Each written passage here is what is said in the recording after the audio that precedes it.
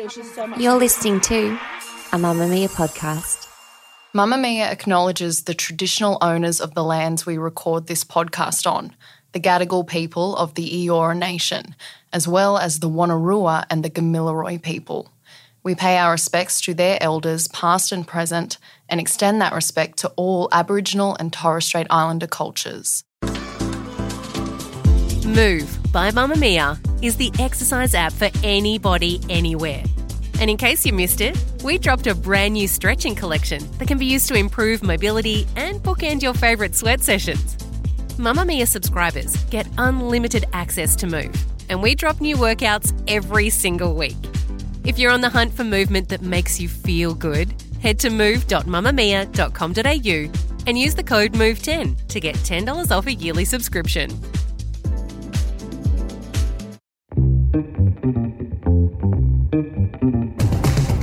From Mamamia, hi, I'm Siobhan Moran-McFarlane and welcome to The Quickie, getting you up to speed daily. Here are the evening news headlines for Friday, May 20. Following a public backlash, the government has reversed a decision that would have prevented thousands of people who have COVID from voting on Saturday. The public had been told that anyone who tested positive before Tuesday and had not already applied for a postal ballot would not be allowed to vote by phone. But today, Commissioner of the Australian Electoral Commission, Tom Rogers, told the ABC that that is no longer the case. There will be a regulation change this morning. Government will change those regulations at a point this morning to enable those who tested positive with COVID from Friday 6pm, last Friday 6pm, to use the telephone voting service. We're effectively reading out the ballot paper on the telephone to people. So can I urge people to be prepared when they phone in, have looked at the ballot papers online on our website. You'll see when you register that the ballot papers are there for people to look at. Be prepared rather than going in clueless and asking our staff to read out entire ballot papers. It's going to be it's an emergency measure.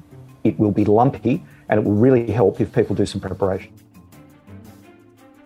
Prime Minister Scott Morrison has faced tough questions on the last day of his election campaign over a cabinet leak, which allegedly reveals the government refused to provide more aid to the Pacific. The Guardian reports that the National Security Committee blocked a proposal to double Australia's support to the Pacific, which had been brought forward by Foreign Affairs Minister Marise Payne. The leak was initially reported by the Australian newspaper and has sparked debate not only about how the information was leaked to the press, but also whether it impacted the Solomon Islands' decision to sign a controversial security pact with China. Former Prime Minister Julia Gillard has thrown her support behind Labor leader Anthony Albanese by delivering a message specifically to the women of Australia, saying, "What I want to see for this country is the government that cares about, values and includes women. And I know that a government led by Albo will do precisely that." Ms Gillard highlighted that she has known and been friends with Mr Albanese since university and says that gives her the authority to say that he will be a great Prime Minister.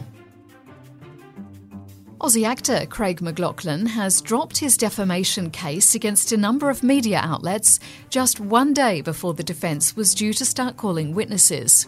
The former Neighbours star had launched proceedings against the ABC, Nine newspapers and fellow actor Christy Whelan-Brown, alleging they had effectively ended his acting career.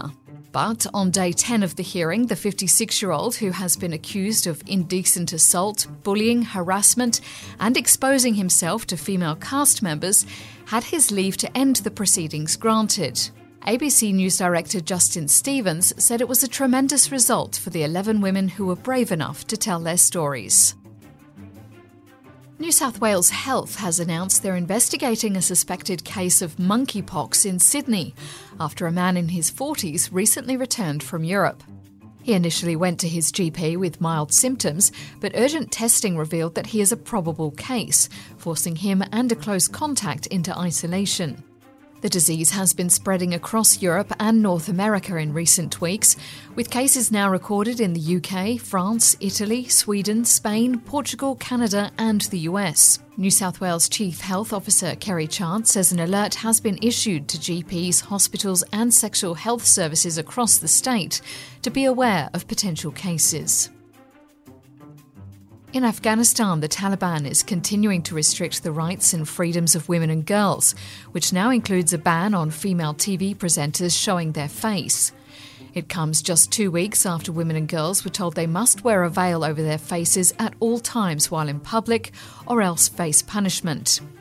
Other restrictions include a ban on women travelling without a male guardian, and secondary schools are now shut to girls. The increasing number of limitations has come as a great disappointment, but perhaps not a surprise, even after the Taliban promised it would be fairer this time round.